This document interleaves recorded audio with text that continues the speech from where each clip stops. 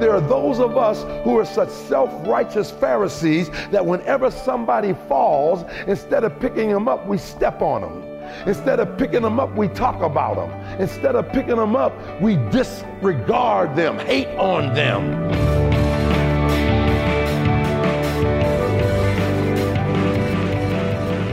Welcome to Treasure Truth with Pastor and author James Ford Jr., Senior Pastor at the Christ Bible Church in Chicago. I'm Steve Hiller. Glad that you're with us as today we're beginning a new series, Getting the Backslider to Slide Forward. And Pastor, I love the fact that we're going to spend some time talking about this because it seems as if we hear all too frequently about someone has sinned, and that turns into gossip, and that turns into all sorts of mud being thrown, and people just never giving that person a break again. And we actually see something different in Scripture, don't we? Oh, yes, we do, because God's goal for every backslider, for anybody that falls, is not punitive, it's restorative. Now, I'm not saying that there's not something punitive that happens, because we always suffer the consequences of our sin.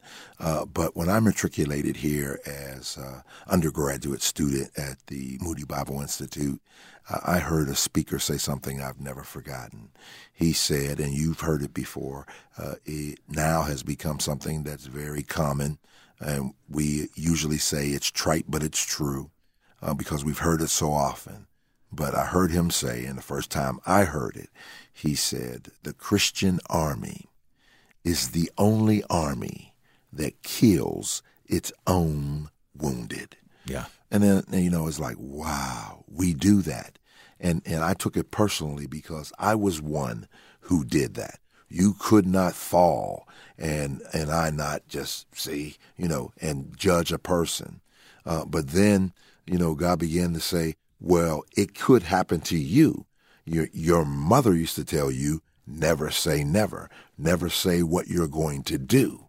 And so I began to say to any individuals who come to me, you hear about so-and-so, you hear about so-and-so.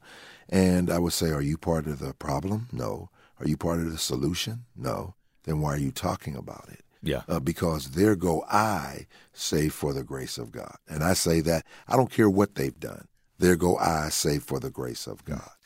Well, and if the goal is for that person who has fallen, for that person who has sinned, to confess that sin, to get right with God, and to be conformed more into the image and the likeness of His Son, like we've been talking about in recent programs, then continuing to beat them up is potentially going to push them further from Christ rather than draw them back into a right relationship with Him. Well, I go after the one, I leave the 90 and 9 in the fold and go after the one. Yeah. You know what I hear 9 times out of 10? Why don't you come? Because and I tell them the church is just a hospital for sick people. And they say, yeah, well, some people aren't in ICU, and they let you know it. Unfortunately, that is true. And that's what we're going to be looking at in today's broadcast. Open your Bible, join us in James chapter 5 as we begin Getting the Backslider to Slide Forward. Here's Pastor Ford. Robert Robinson was wondrously saved. And just like many of us, he had the fire and the zeal of a newfound faith. Anybody remember that? How zealous you were when you first accepted Jesus Christ? And look how far you've come. You were all fired up. Now you're sitting there all cold and dead. No. And he became a pastor. And one day he was traveling in a coach, and there was only one other person in the coach, a young lady who had just gotten saved. She was singing a song, and as she was singing the song, she was looking at him and just smiling and rejoicing and praising the Lord. And she looked at him and she said, "Sir, I love this song. Have you ever heard it?" And she was singing. Here's the song she was singing. "Come thou fount of every blessing, tune my heart to sing thy grace. Streams of mercy never ceasing, call for songs of loudest praise. Teach me some melodious sonnet, sung by flaming tongues above. Praise the mount I'm fixed upon it, mount of thy redeeming love." And she said, "Have you ever heard of it?" He said, "Yes, I'm the one that wrote it." You see, he wrote the song in the zeal of his love for Christ, but when she confronted him, he had been backslidden. He was first a Methodist, and then he became a Baptist. So you see, he did grow.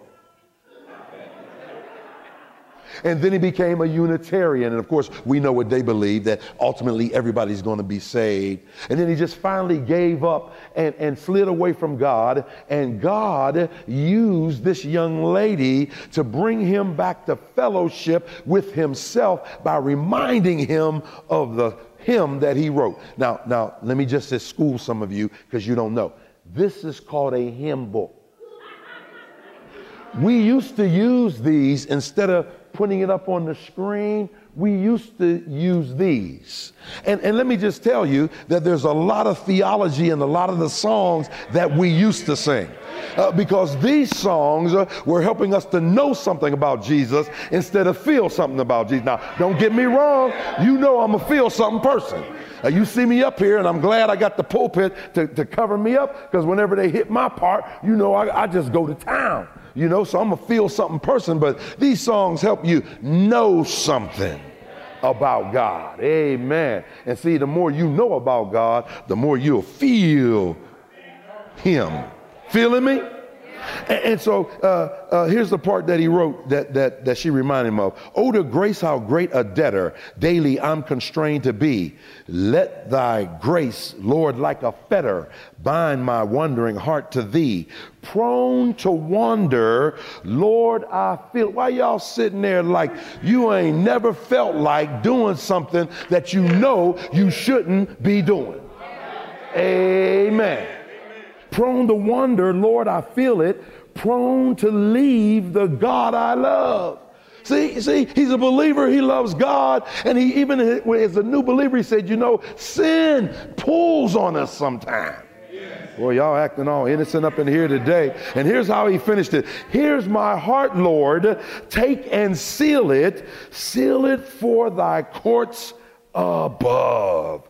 Man, he understood some things that you and I need to understand. That we are those who need to give our lives to Jesus Christ and allow him to strengthen us. This is what we're taught. You may be through with God, but God's not through with you. Somebody ought to thank God for that. Yeah. Jeremiah chapter 3 verse 14 says, Yahweh says, I'm married to the backslider. And so this song, the fourth stanza in particular, led him to restoration in his fellowship with God. So here you have a person who was used as a believer to help another believer get back on track with God. Now, this is amazing to me that this is how James ends his book. You've read the other authors. Most of them, what do they end their book with? I know I shouldn't have said it that way. With what do they end their book? Doxologies. Now unto him who's able to present you before his presence with exceeding joy, to the only wise God, our Savior, on and on and on, always with a doxology. Well, he ends it the way he started it. So how did he start it? What was his focus? His focus is, how do you recognize a mature believer?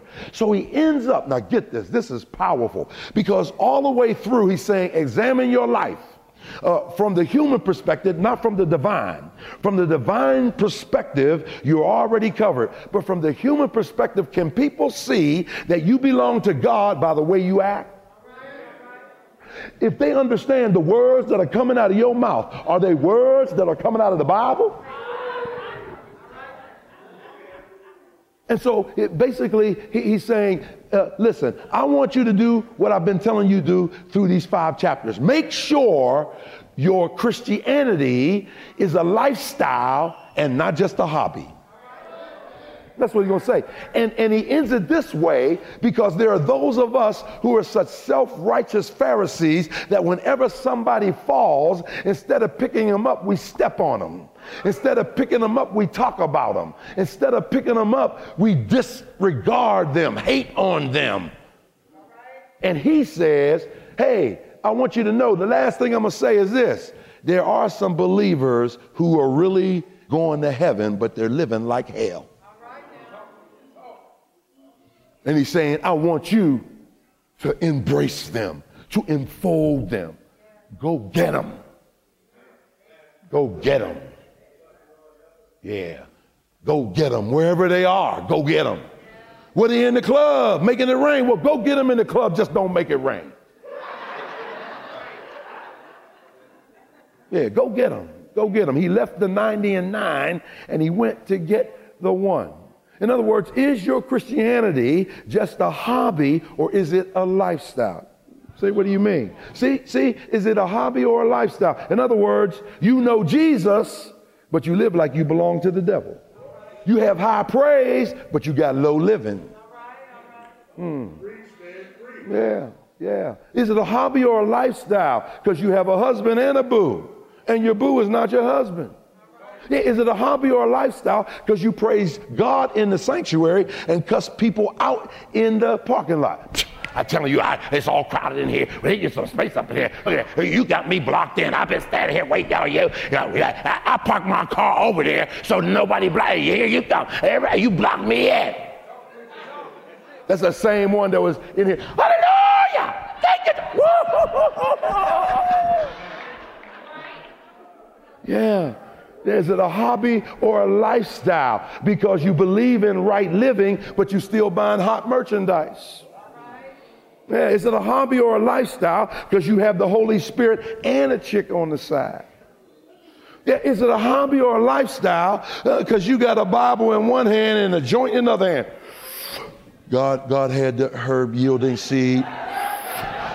You got a Bible in one hand and the henny in another hand. Yeah, he turned water into wine, and yeah, the Spirit. Oh yeah, the Spirit. Yeah. You mommy and daddy's little princess in the church, but you everybody's booty call at school. In here, you're religious Raymond, but out there, you got your pants on the ground and you banging.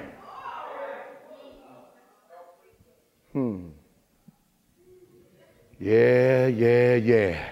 I see you. You got your hands raised to bless God in here after you had just raised them to beat your wife and abuse your children. Yeah. You turning on God and you turning on to porn. Is it a hobby or a lifestyle? See, James says, I want you to care about every believer, especially those who aren't living right. You're listening to Treasured Truth with pastor and author James Ford Jr., a message called Getting the Backslider to Slide Forward.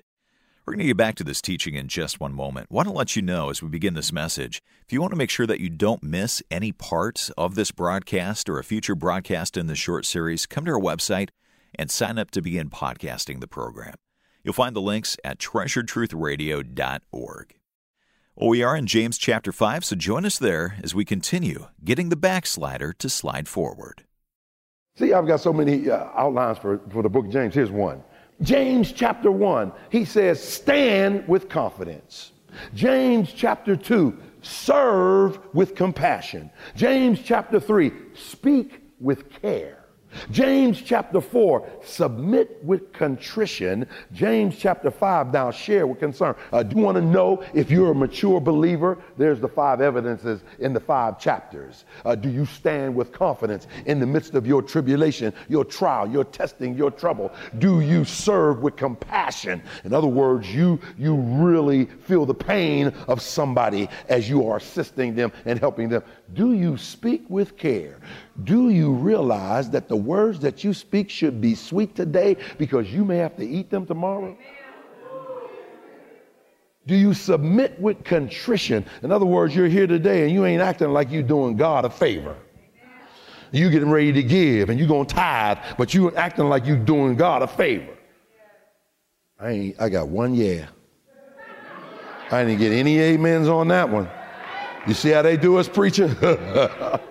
Yeah, and so here it is. He's saying, listen, the old adage is true. People don't care how much you know until they know how much you care. And so that's the theme of these two verses. Here it is. Here's the theme. Let me read it to you. If we love our brothers and sisters in Christ, we will go after them when they go astray and break fellowship with Jesus Christ and us. So there are 5 reasons why in James chapter 5, 19 through 20. Let me give them to you. Notice, here's the first reason we ought to go after those who are backslidden. And the reason is our relationship to the backslider. Notice the first word. What's the first word? Holler it out. Brethren. Brethren. Now, what's it mean? Adelphos. What does it mean? Come on. From the same womb. I tell you all the time, everybody has how many births?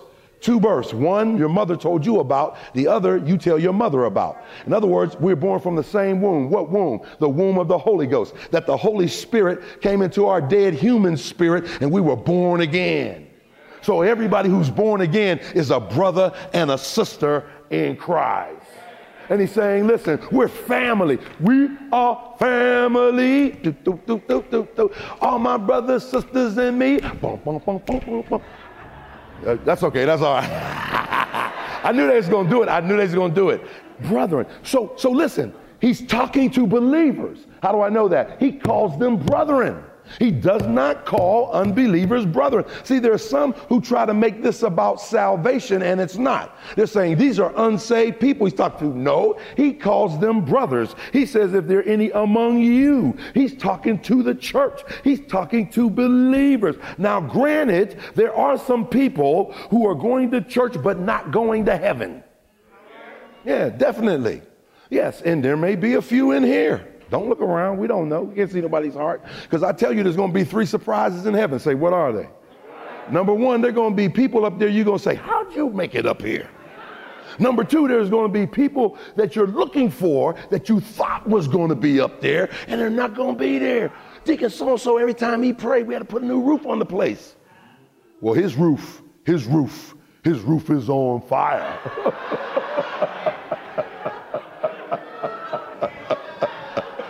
And the third surprise, you know what it is? You're going to be there.